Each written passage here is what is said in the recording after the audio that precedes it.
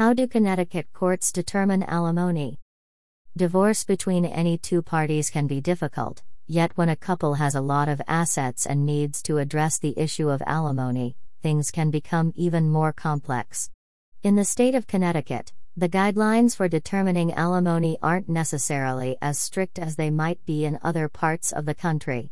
Let's examine some of the key components of what contributes to alimony apportionment and what you can expect.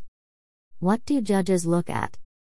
Each case is different, but as a general rule, judges in Connecticut take many factors into consideration when determining alimony payments.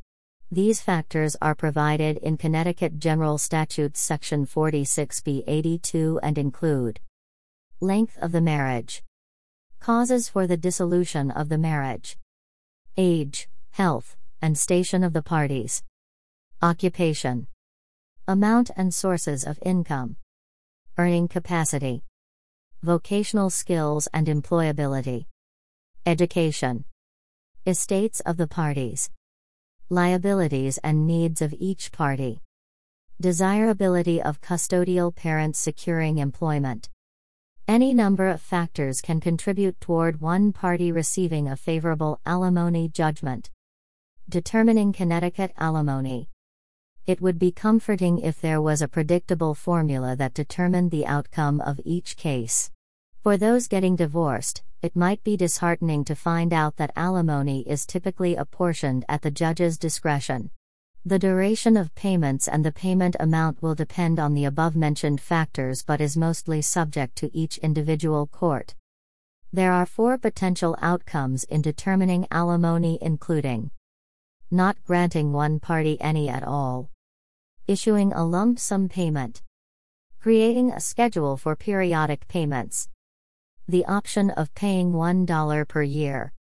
While the last scenario might sound a bit odd, it gives parties and the court the option to modify the dollar amount in future years rather than creating a blanket statement of no alimony whatsoever. It's not set in stone. Thankfully, once alimony has been determined in Connecticut, each party has the ability to request a modification down the line. If there have been any significant changes in circumstances that would require more or less support, the court has leeway for future adjustments. At the time of the initial case, the alimony agreement can be deemed non-modifiable as long as both parties agree to it. This ensures that both the frequency of payments and the dollar amount paid will not ever change no matter what life events may take place. If you're concerned about the outcome of your alimony hearing and need guidance during this time, McConnell Family Law Group is here to help. We are committed to helping you receive the best outcome possible.